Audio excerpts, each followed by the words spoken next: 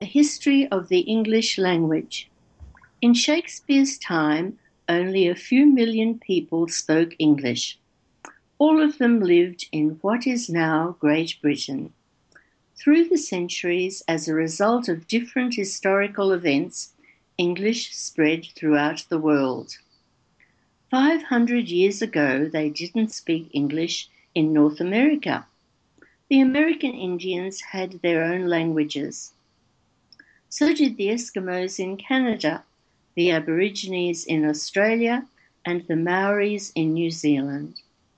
The English arrived and set up their colonies. Today, English is represented in every continent.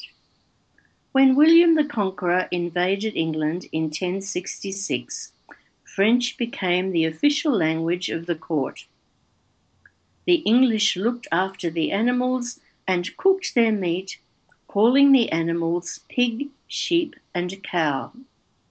The Normans, when they saw cooked meat on their table, called it pork, mutton, and beef.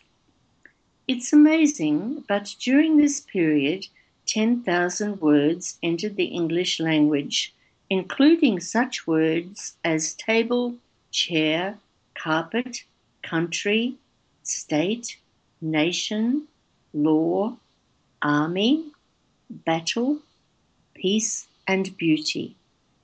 The main grammar rules were developed at that time as well.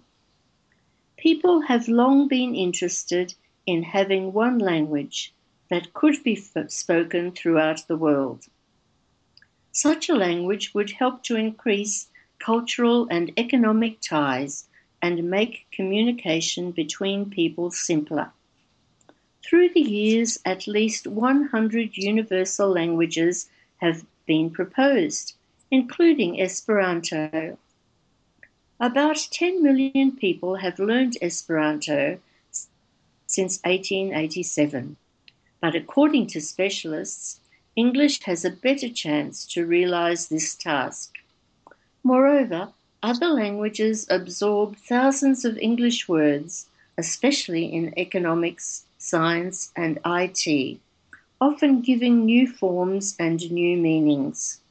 Geographically, English is the most widespread language on earth, and it is second only to Chinese in the number of people who speak it.